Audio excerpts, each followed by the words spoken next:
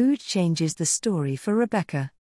In South Sudan, the promise of a daily meal in class means many parents now allow their daughters to attend school. Like so many young girls growing up in South Sudan, Rebecca's desire for her and her brothers and sisters to go to school and carve a future for themselves was initially met with resistance by her parents. "My father wanted us to stay at home," she tells us. "He says girls do not need to study but learn the housework." Gender disparity in education is an ongoing struggle in South Sudan, as girls are less likely to attend school than boys. In some areas, more than 75% of primary-age girls are not enrolled in school.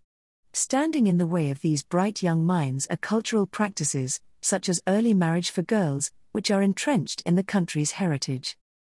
Rebecca resigned herself to the prospect of a future at home, cooking, cleaning and taking care of the family, just as generations have done before her.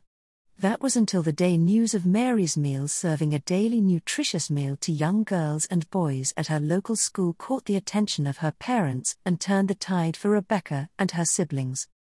She says, "When we started getting food in school, my parents were happy. They allowed us to go to school. We do all the housework then run to school."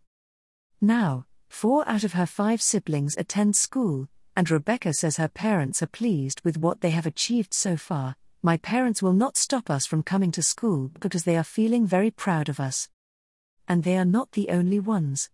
Rebecca's classmates, for whom Mary's Meals may be the only meal they will have in a day, are also growing and learning thanks to the promise of a meal each day and support from their teachers.